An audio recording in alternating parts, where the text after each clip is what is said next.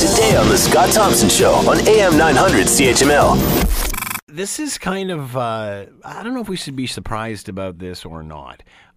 We certainly all know how distracted driving has become an issue.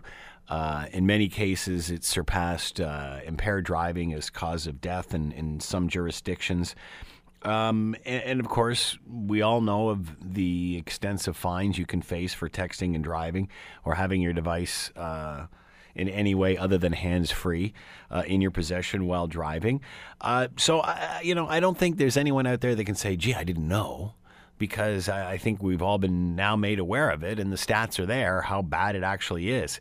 But to the point that it may be actually getting worse, how do we explain that? And at what point do we blame the technology? At what point do we say, hey, you know what, automakers, maybe you should stop making this stuff so compatible?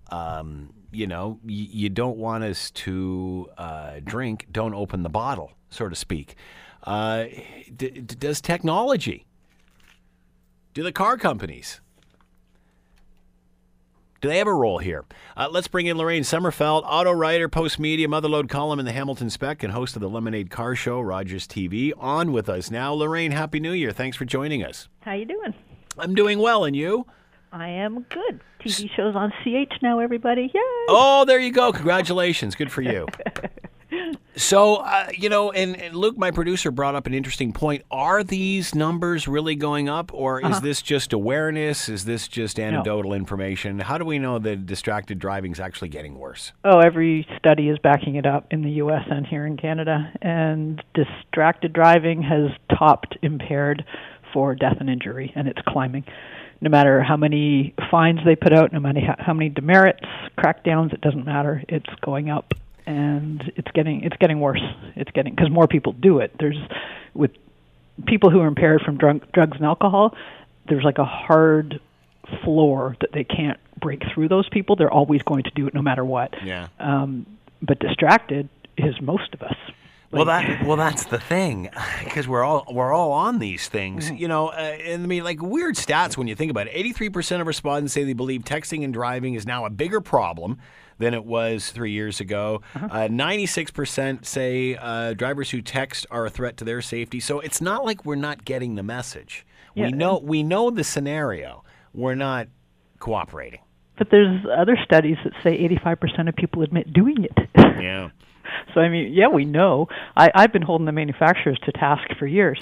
Let's touch on that. Let's touch on that angle. I mean, is it up to them to make changes because of stupid drivers? Is it up to them? Because, at the end of the day, it's technology and the car companies that have allowed this to all merge. And you certainly know that, supplying technology to a car has really increased the value and is a factor when people purchase vehicles. Do they have a larger responsibility here? They do. Consumers demand it, and they're going to supply it. And when the high-end cars started bringing in more and more accessible tech for drivers, everyone else had to follow suit, because that's the way it always happens.